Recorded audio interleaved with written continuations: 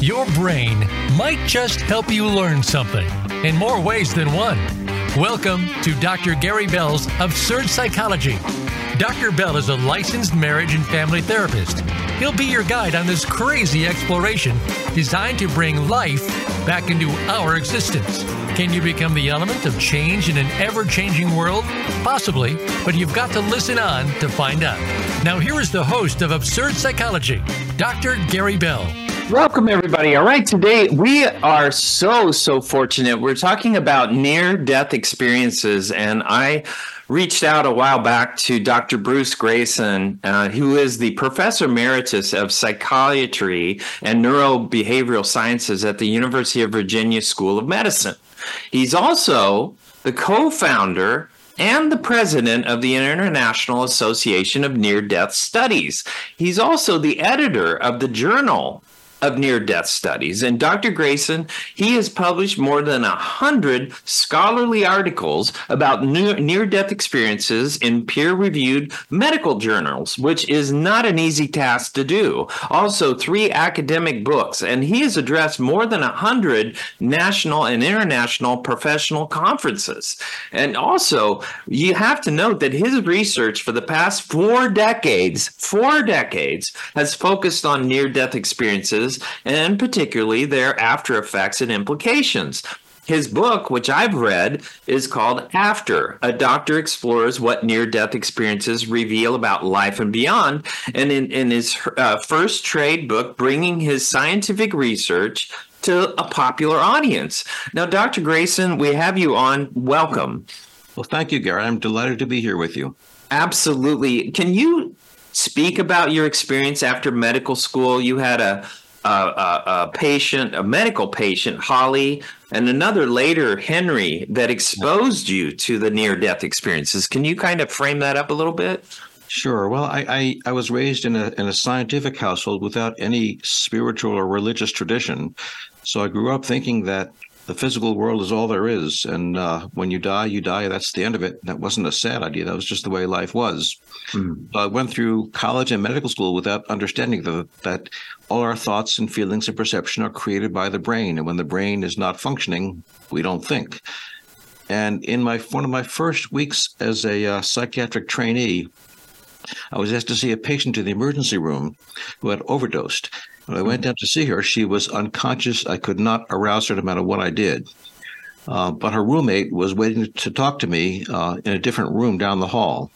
So I went down to talk to the roommate, spent about 15, 20 minutes talking to her, and then said goodbye to her and sent her away. Went back to see the patient who was still quite unconscious. So she was admitted to the intensive care unit overnight. When I went to see her first thing in the morning, I started to introduce myself. And she stopped me and said, "I know who you are. I remember you from last night." And that kind of stunned me because I thought she was unconscious the night before. I was sure of it. Wow. So I said that to her, and she said, "Well, not in my room. I saw you talking to Susan down the hall." And that, I just couldn't make any sense of that at all. Then she went on to tell me, she saw I was confused and told me about the conversation I had with her roommate. Everything I asked, everything that her roommate answered, where we were sitting, what we looked like, what our clothing was, and I just couldn't make any sense out of it. She even remembered your spaghetti stain on your tie, I believe. That's right. But, I didn't have time to deal with my confusion. I was there to deal with hers.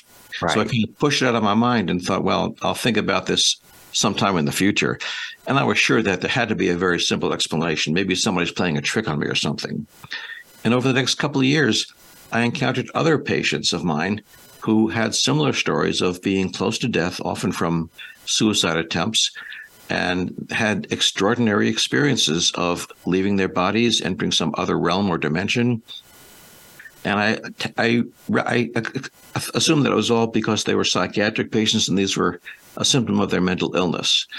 And then several years later, in 1975, one of my colleagues, Raymond Moody, published a book called Life After Life, in which he gave us the name near-death experience and described them. And I realized for the first time that these experiences were happening to perfectly normal people all over the world under abnormal circumstances. It was not something related to mental illness at all. I still couldn't understand it as a materialist at that time. I thought there has to be some simple explanation. But as a scientist, you don't run away from things you don't understand. You run towards them, trying to figure them out. So I started collecting cases and trying to figure out what's going on here. And now, almost 50 years later, I'm still trying to figure it out. You have done so much work. You actually came about this with a scientific process that you actually set out a scale that where you could interview people and then statistically break down what kind of experiences people had and what those experiences impact were on those people. And also your father was a chemist. How did that background help you influence your research?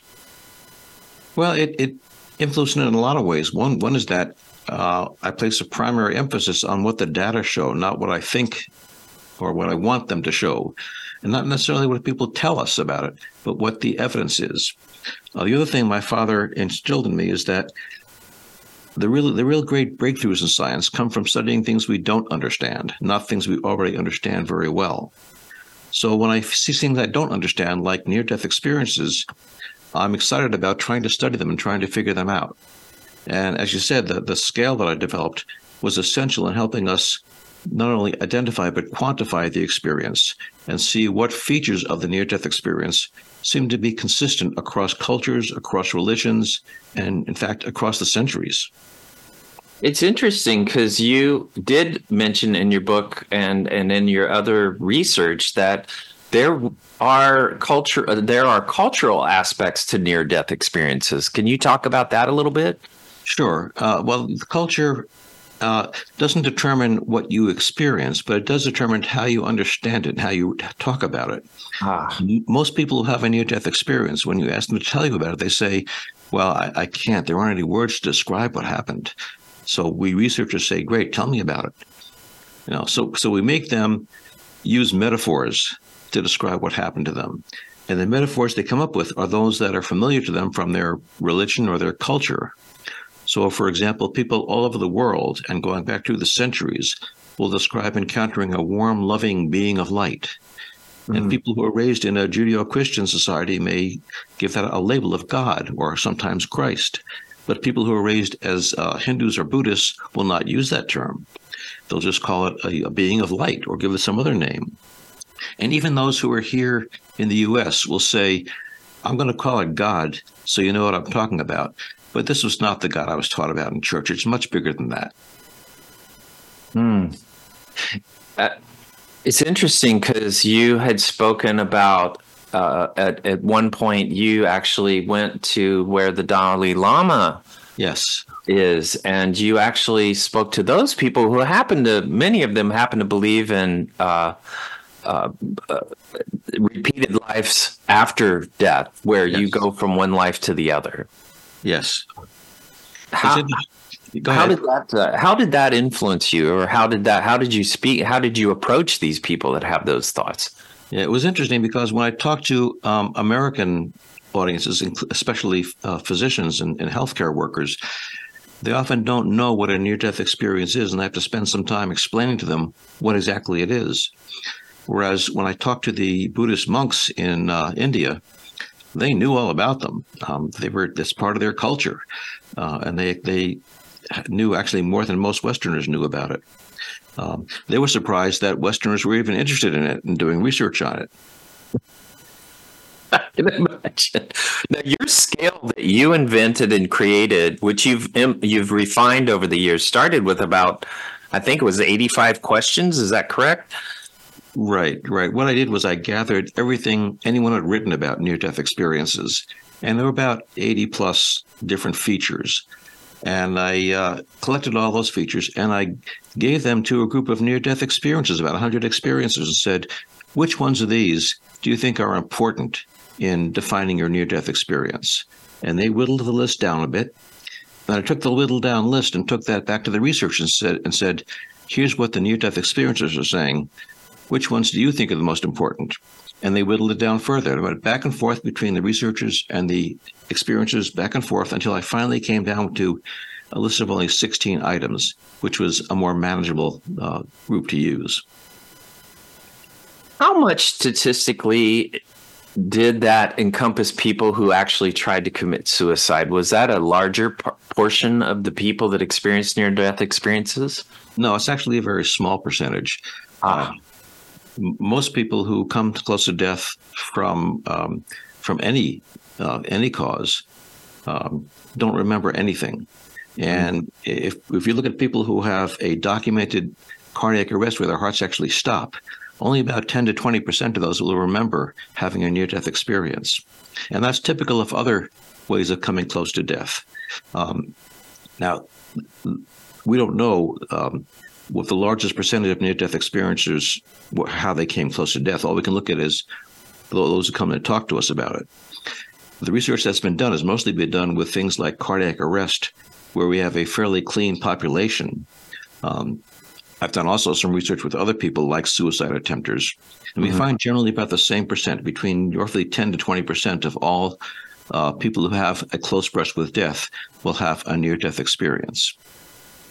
How do those near-death experiences sometimes affect? Are they suicidal after they've experienced that? Does it have any affect on them? It has a very strong effect, and it's not to make them suicidal. It makes them actually less suicidal, which kind of surprised me, because the most important thing most near-death experiencers say is that they are no longer afraid of dying, that they've lost all their fear of death. And as a psychiatrist, I'd worked with lots of people who were thinking about ending their lives, but were deterred by that because they feared something bad might happen to them if they did that. And if we tell them, well, nothing bad's going to happen, death is wonderful, will that make them more suicidal? So, of course, as a scientist, I did a study, and I interviewed everyone who's admitted to my hospital with a suicide attempt. And I found that slightly more than 20% had near-death experiencers. And those who had a near-death experience as a result of the suicide attempt were much less suicidal afterwards than those that had not had NDEs or near-death experiences. And when I asked them why that was, they said, well, now they understand that everything that happens to you has a meaning and a purpose, so that the problems that they had before that made them suicidal, that they still have, are no longer for them something to run away from, but something that they need to learn from and grow from. They also said that if you lose your fear of dying, you also lose your fear of living, because what's the worst that can happen? You die.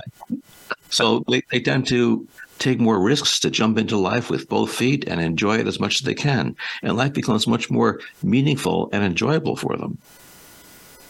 Can you talk about Henry, which was one of your earliest patients that was suicidal? Can you use him as an example of maybe a typical or maybe even an atypical suicidal person and how they respond to near death? Sure. Henry was a little atypical. He was a farmer in rural Virginia who had lost both his parents, and he was left on the farm by himself, and he was very despondent, and at some point got desperate and decided he just ought to end his life. So he went to his parents' gravesite and lay down on top of the site with a gun, his rifle pointed at his chin, and lay there for a long time before thinking about it. And then finally pointed the gun at his chin, facing up, and pulled the trigger. And as soon as he did that, the scene around him, the gravesite, disappeared, and he found himself in a beautiful environment with a lovely pastoral scene. And there, to his surprise, his parents came walking towards him. And at first they were very glad to see him, and he was glad to see them, of course. But as they got closer, his mother looked at him and said, "Oh, Henry, now look what you've done." And at that point, he woke up from his near-death experience, realized that he was bleeding all over the place, and tried to get himself up. And fortunately, a gravedigger nearby saw him and ran over and wrapped something around his head and drove him to the hospital. When I saw him later in the hospital, he was not at all suicidal. And in fact, he wanted to go proselytize amongst the other patients in the hospital, tell them how wonderful life was. And when I tried to ask him, what made the difference? He said, now that I know where my parents are, I feel comfortable with it. And I feel like there's a reason for why I'm still here. When you communicated these stories and this idea that people have near-death experiences to other doctors, and I've got a couple minutes here, but what do you think? What was their response? Well, when we first started talking about these to other doctors back in the 1980s, none of them knew what we were talking about. And they all assumed that somebody was making this up. It couldn't really be happening. But now, 40 years later, all doctors and nurses know about it. They've all had patients who've had near-death experiences. And they accept now that these things do happen to their patients with a fair frequency. They're not rare by any means. They still have a lot of legitimate questions about what causes the near-death experience, what the ultimate meaning is. But they accept now that these are important experiences that happen to their patients that have profound after effects on the patient's lives. That's incredible. I mean, do you think that is something that maybe doctors knew, but since they had no statistical evidence, that they just kind of pushed that aside? No, I think doctors really didn't know about them. This is the kind of thing that a nurse would hear, because the nurse is right there by the bedside. Oh, yes. And the nurse may tell the patient, well, don't tell the doctor about that. He'll send you to the psychiatrist. Right. Which would be you, right? Right.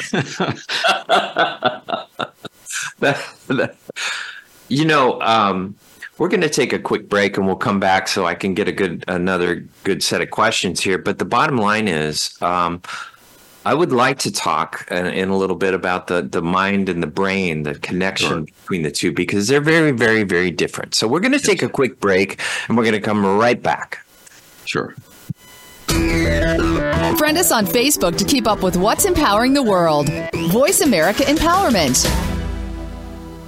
Dr. Gary Bell is available for speaking engagements as well as teaching at your seminar or workshop and life coaching via telephone, Skype, or in person in the Seattle area. Dr. Bell brings his no-nonsense, straight-from-the-hip discussions each week on the show, but it doesn't stop there. Learn about motivation and psychology, one-couple marriage repair, a 2-day workshop in Seattle, and more. Visit drgbmft.com today or call Dr. Gary Bell at 951-818-7856. That's drgbmft.com or 951-818-7856. Dr. Connie Mariano is a groundbreaker. She was the White House physician to 3 presidents, toured the world on Air Force One, and has had countless amazing experiences. The one thing that life didn't prepare her for was becoming a widow. After losing her beloved husband John in a tragic accident, Dr. Connie joined the 1 million women who are widowed in the United States each year. While her journey as a widow has been one of intense grief and sorrow, it has also been one of extraordinary growth and rebirth. Now, Dr. Connie is sharing what she's learned, joined by her knowledgeable guests to help anyone struggling with this deeply personal and often lonely journey of their own. Tune into The Widow's Walk, Thursdays at 3 p.m. Pacific Time on the Voice America Empowerment Channel. Friend us on Facebook to keep up with what's empowering the world. Voice America Empowerment.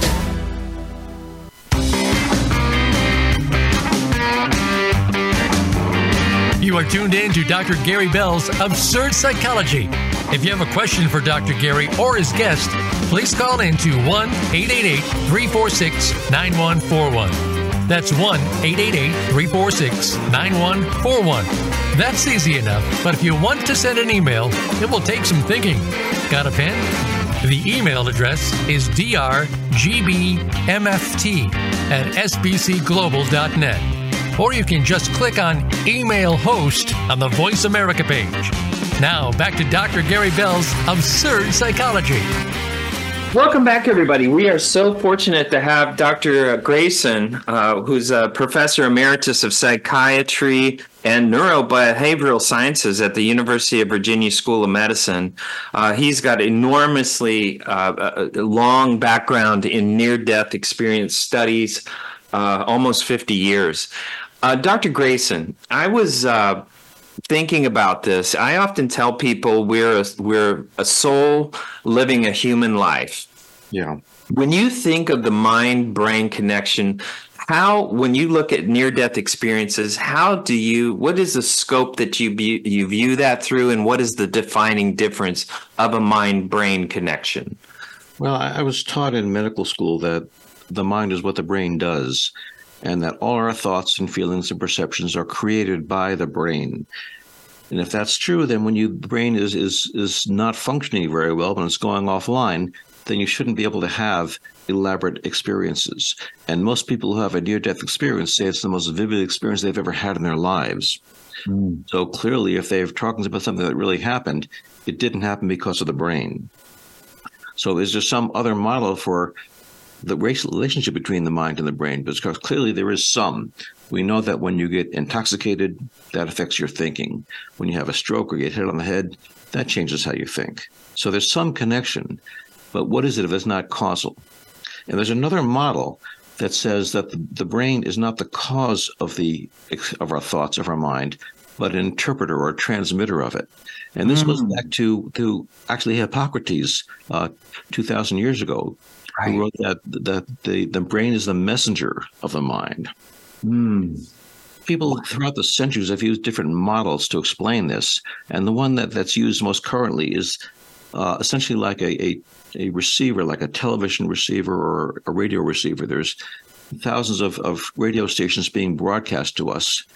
And if you tried to listen to them all at once, you wouldn't be able to understand any of them. But what the radio receiver does is tune in on one particular frequency and filter out all the others so you can understand that one station. And the idea is that the brain does the same thing with the mind. The mind has access to this huge panoply of consciousness, but it's not really relevant to us. It's only confusing. There's too much for us to handle. So one of the things the brain does is to receive these thoughts from the mind, wherever that is, and filter out those that are not important to us.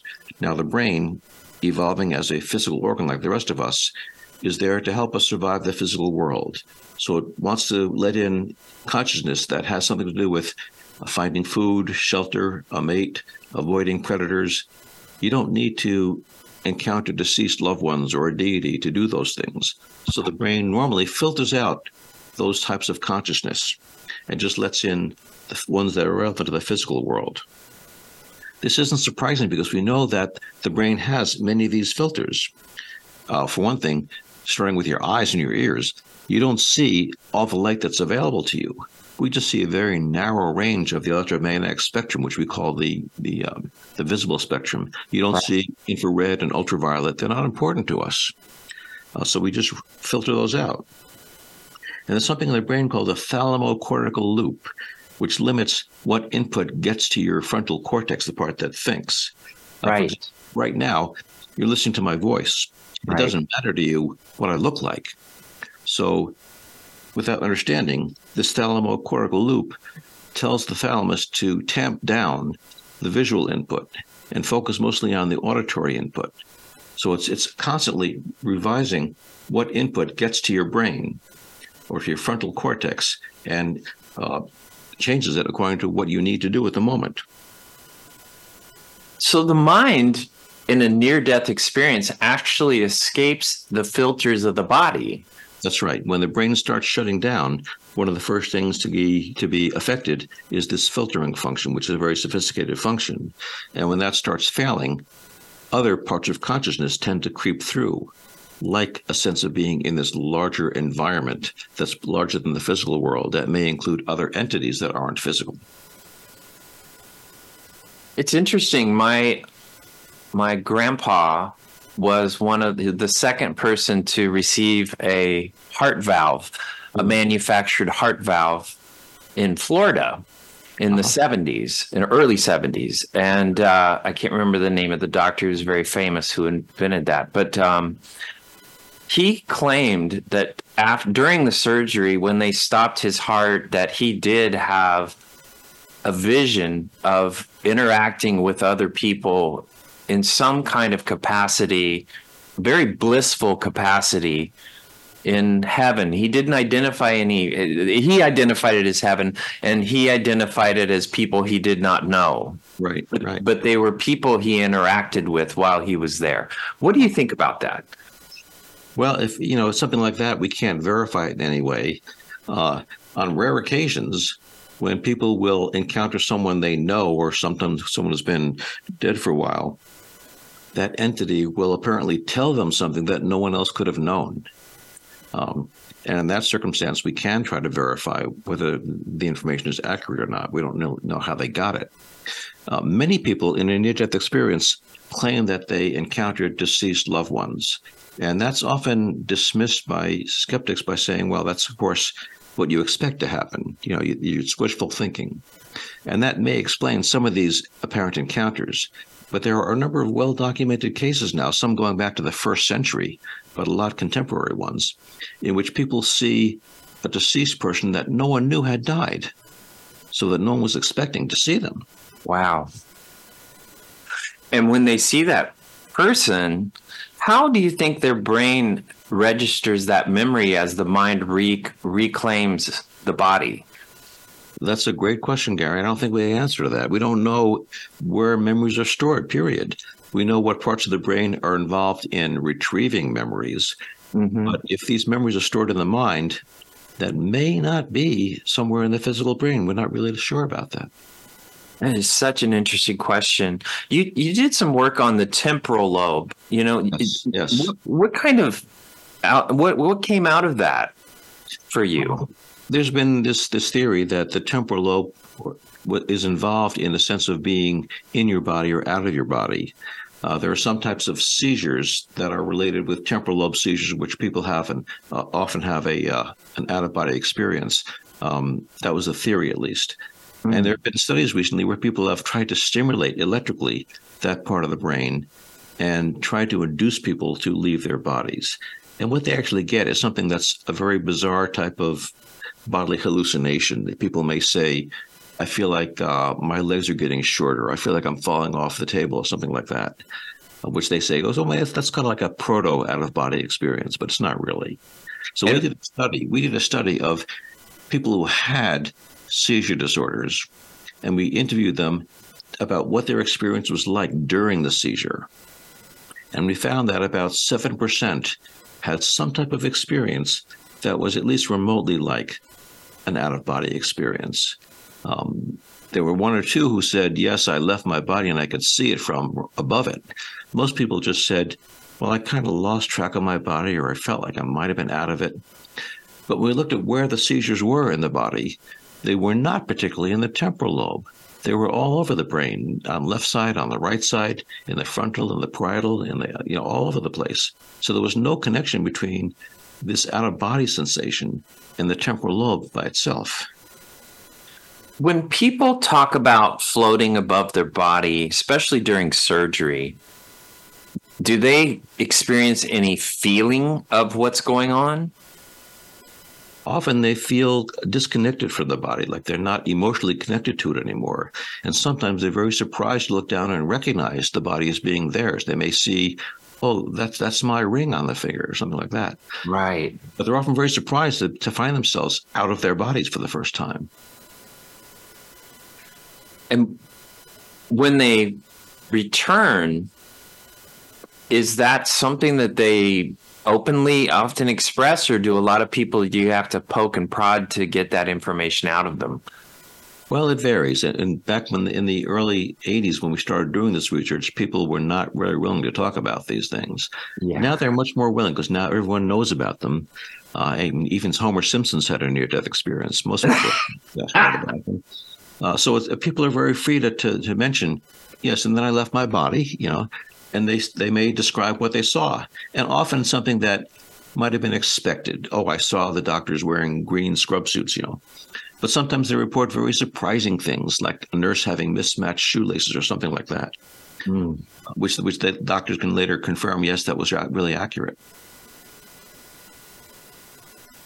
Do people often talk about traumatic death, where they've had near-death experiences, or people that have had a traumatic death experience, sudden, unthought, didn't know it was going to happen, and then they came back to their bodies? Have you interviewed people like that? Yes. We see that a lot. People who have who seem to be in good health, but then have a sudden unexpected heart attack, or people who are in a automobile accident or fall when they're mountain climbing, or get electrocuted. A lot of people who were struck by lightning end up having near-death experiences. And they generally have the same types of near-death experiences as other people do. Mm. You also mentioned just earlier that you had done work with people with seizures. Yes. What did you conclude from that? Because seizures are, people when they go through that, it's a very dramatic experience. It is. And most people don't remember anything from a seizure, but a fair number do. And what they do remember is usually something very vague, like I felt I was smelling something unusual, or I heard some ringing noise. And it's the very rare ones who can say they have a concrete memory, like, oh, I think I was above my body looking down. And as I said before, it's not connected to any one particular part of the brain, which is kind of surprising. What is your thoughts? Because this is an amazingly popular trend for the past at least 5 years, where people are just wanting to desperately do these psychedelic forms of therapy where they basically lock themselves up, they take a shroom or something, and then they go off into some kind of escape. Do you think that correlates to a near-death experience? What are your thoughts on that? Well, I wouldn't recommend people going off by themselves and doing it, because there are some bad side effects from it, and people have terrifying trips from some of these drugs. But there are some places that are doing good research, Johns Hopkins University in the U.S. and Imperial College in London, that are doing controlled research with drugs like psilocybin, psychedelic drugs, under very comforting and welcoming situations where they're in a room with dim lighting and soft music and someone there to guide you in case you have trouble with it. And what they're finding is that they often have what we call mystical experiences, which are somewhat like near-death experiences. And they often have very profound after effects. People become much more spiritual after that, by which they mean much more connected to other people, to the natural world, to the universe, to the divine. It's not the same as a near-death experience, but it's similar to it. In fact, I know some people who had both a psychedelic drug trip and a near-death experience. Oh, really? They say, well, it's not the same. One person said to me, on LSD, I saw heaven, but in my near-death experience, I was in heaven. Wow. It's like another person told me it was like the difference between being in combat and watching a war movie. You may use the same words to describe both, but no one would confuse the two things, watching a movie and being in combat. Imagine, the people just yearn for those. And actually, it's strange because I get a lot of people that are retired that are very interested in the psychedelic, that type of treatment. They want to, I guess, because they were born in the 60s or right around with their teenage years during that. Well, there's a lot of good research going on now with looking at therapeutic uses of psychedelics, and they're being used now to use for depression, for post-traumatic stress disorder, for death anxiety, with some results. The data aren't very good yet, but they're very promising, what we have so far.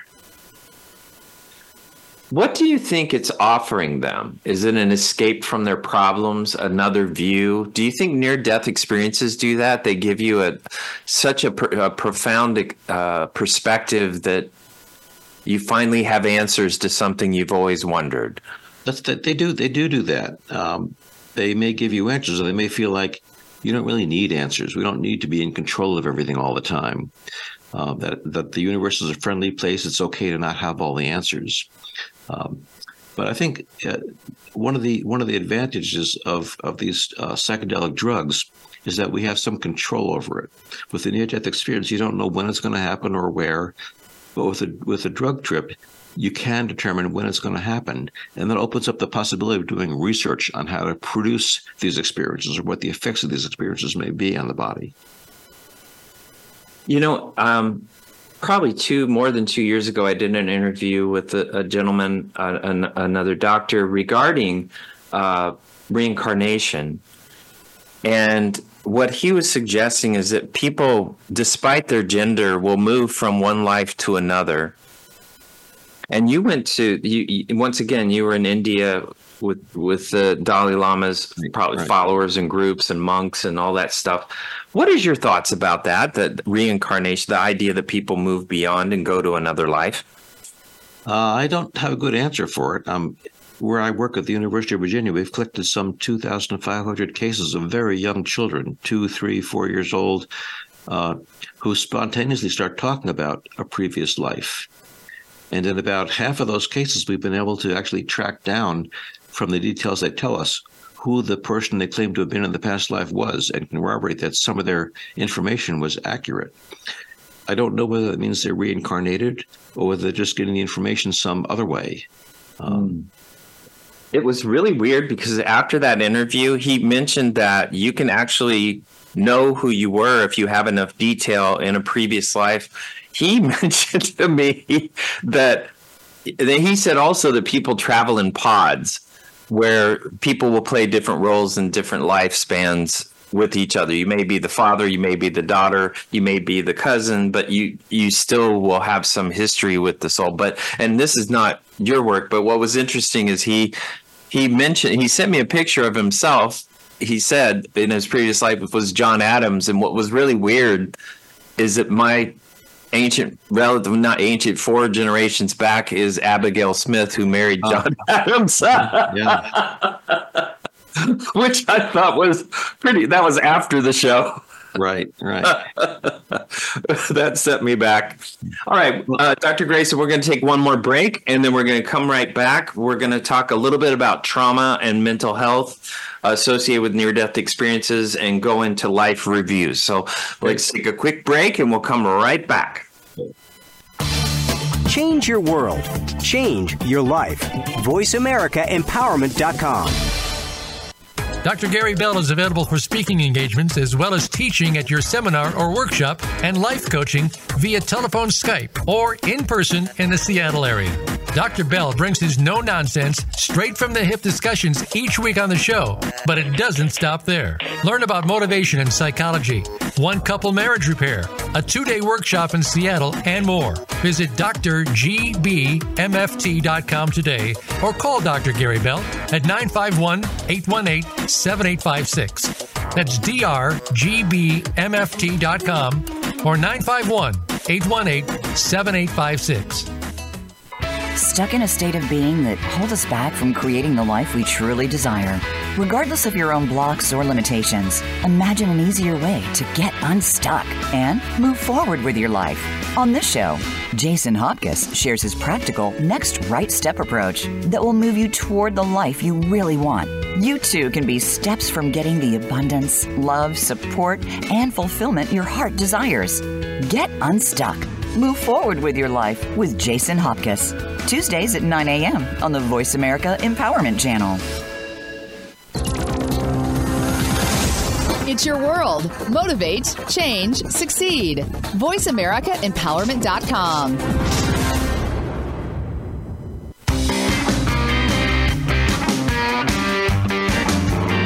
You are tuned in to Dr. Gary Bell's Absurd Psychology.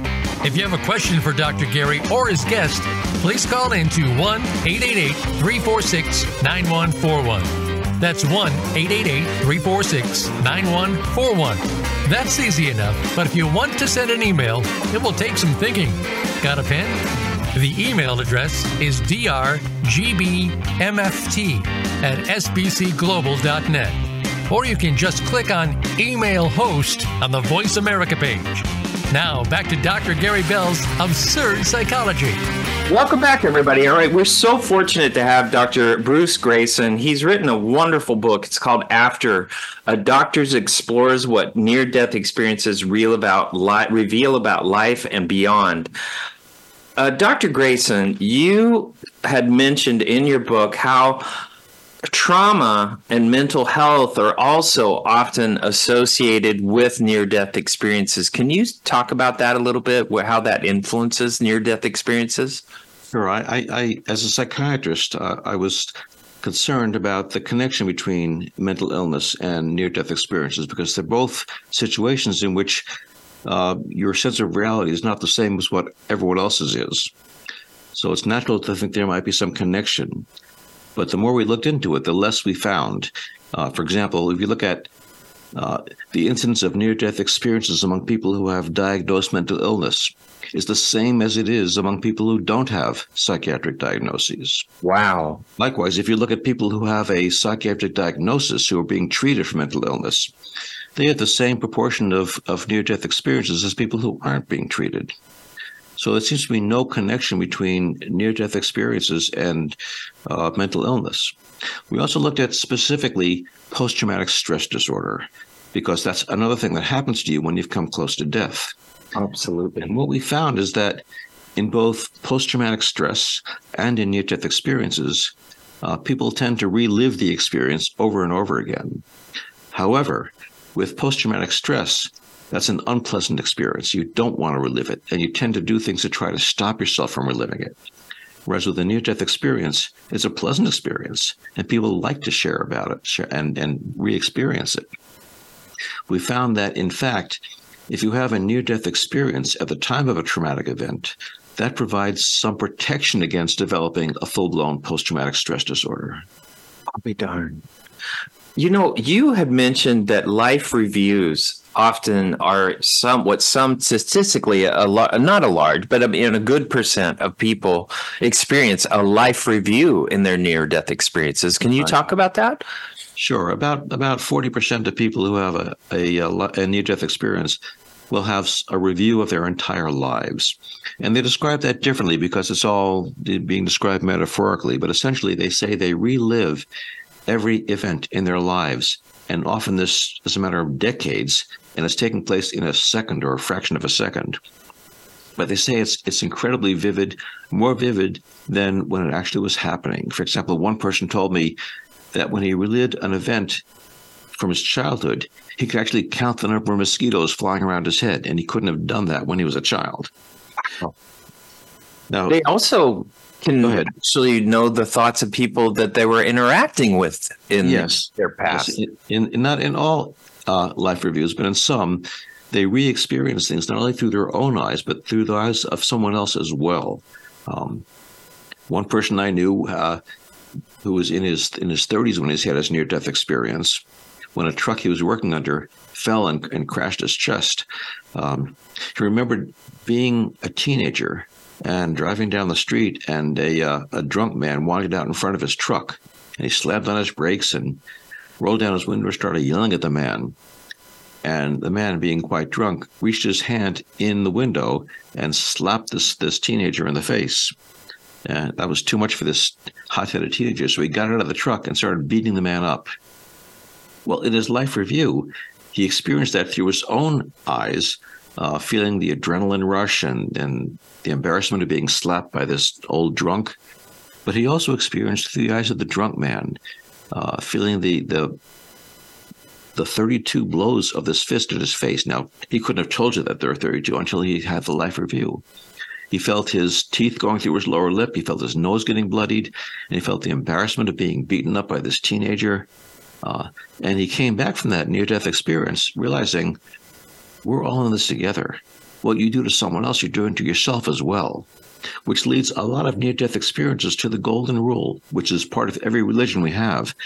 Do unto others as you have them do unto you. But for the near-death experiences, it's not a guideline we're supposed to follow. It's a law of nature that they experience themselves in the NDE. When you help others, you help yourself. And when you hurt them, you hurt yourself. That is so interesting. You know, are there common features? Is there any like rock solid common features of people that have near-death experiences? No, there were not. We've done a lot of work trying to figure that out. People of all races, of both genders, of all ages, of all personality traits, of all religious backgrounds, of all degrees of religiosity, they all have the same types of near-death experiences. Do you think a person's backstory in their life and their life experiences influence how the near-death experience is experienced? Well, it certainly influences how they describe it to other people and what use they make of it afterwards. There are people who have violent professions. For example, they're career military officers or police officers who, after a near-death experience, can't go back to that career. They just can't abide the idea of hurting someone else. So they end up often leaving that career and going into some, usually a helping profession, healthcare, teaching, social work, clergy. I've also known people who were in cutthroat businesses who came back from a near-death experience saying it no longer makes sense to get ahead at someone else's expense. So they end up either changing how they do their work or leaving that job completely and going into some other line of work entirely. Wow. Have you had like people that are maybe fire, police, military that have been in action in a first responder experience where they've done a life review in near-death experiences and actually been able to see the other side of it, of what they were doing? Yeah. There was one fresh fellow I knew who he was in the Air Force as a fireman, and he was called to see an airplane that had burst into fire on the runway, and as he was there trying to put it out, it exploded again, and it knocked him back, and he was totally knocked unconscious and had shrapnel all over his body. And he had a near-death experience at that point and left his body and could see the people working on him as well. At first, he didn't know it was his body that they were working on. But then he recognized that that was the fire protection suit he was wearing.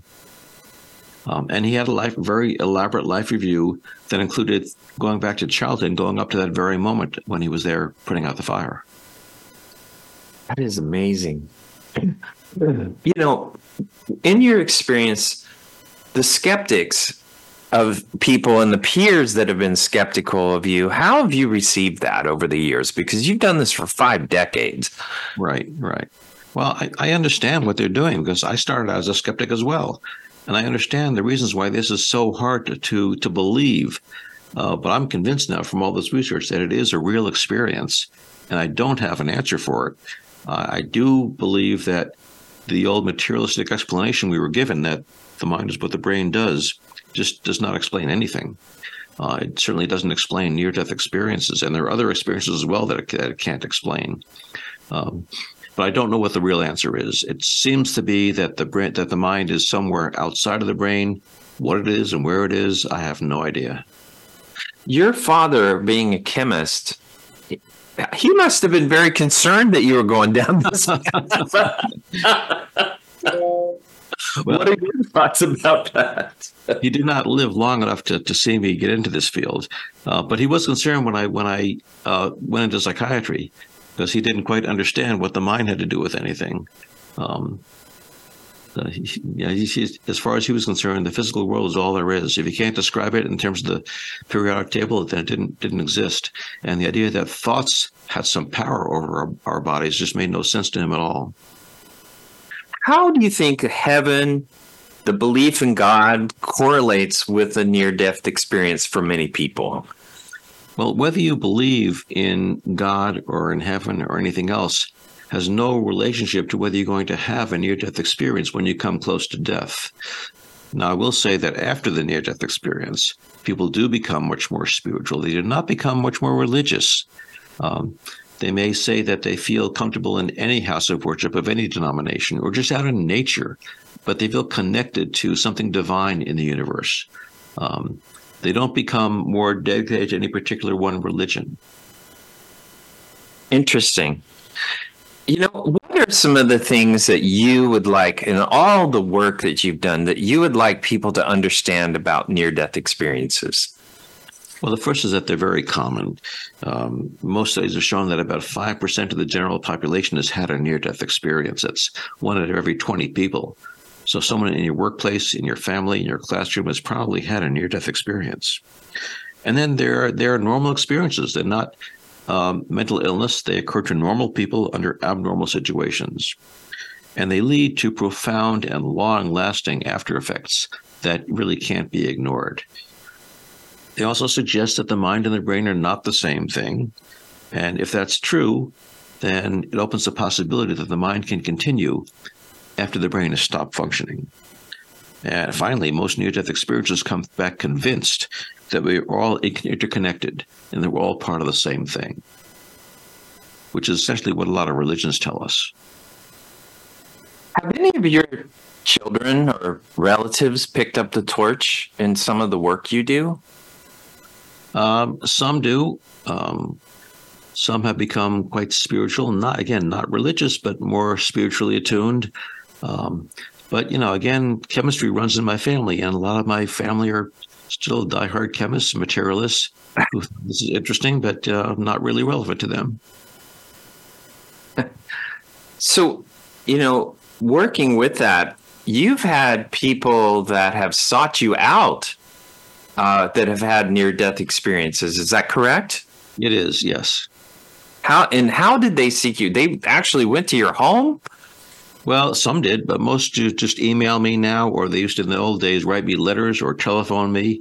And I will say that most of the early work on near-death experiences, mine and everyone else's, was based on people who came forward and said, let me tell you about what happened to me. And in retrospect, we were getting a biased sample by doing that. All we were hearing were the beautiful, blissful experiences. We weren't hearing any unpleasant ones. And later on, when we started doing studies of everyone who was admitted to the hospital with a cardiac arrest or some other cause of death, we started hearing that there were other types of experiences as well that people weren't as willing to talk about.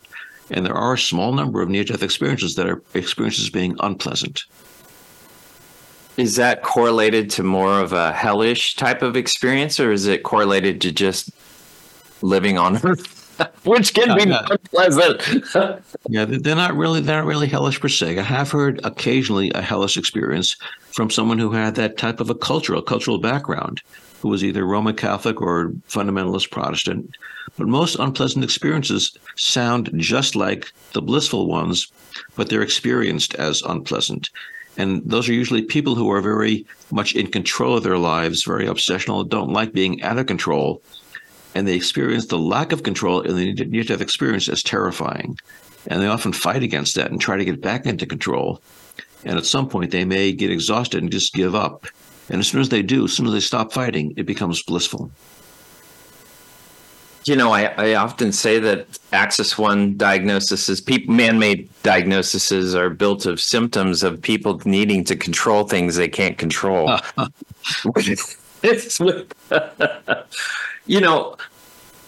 Your father did play a huge role in your life, and he had something to do with the invention of Teflon. Is that correct?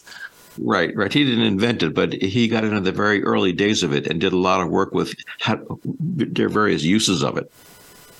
And he would spray Teflon on your mom's frying pans? Right. This is long before it became commercially available, but he would try it and see what worked and what didn't work. And it took a while to get one that really worked. We had a lot of misfirings in my house. I bet you did. In looking at the work, are you still conducting any particular type of research in near-death experiences currently? Yes, I'm getting on in years, and I'm looking toward the end of my career. So I'm thinking more and more about the practical applications of this. And as a psychiatrist, I'm concerned about how it affects people individually.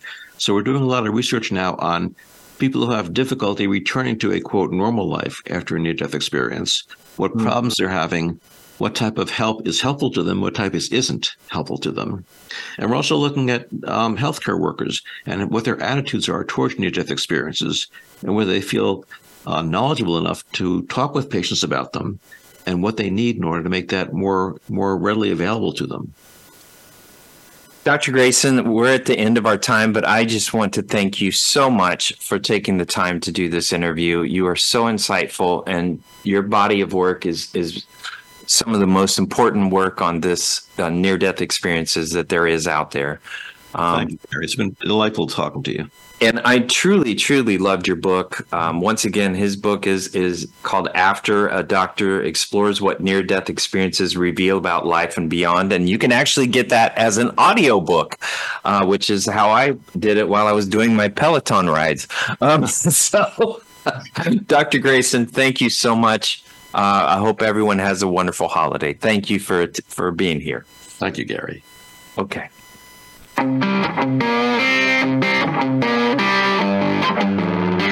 That's our show for this week.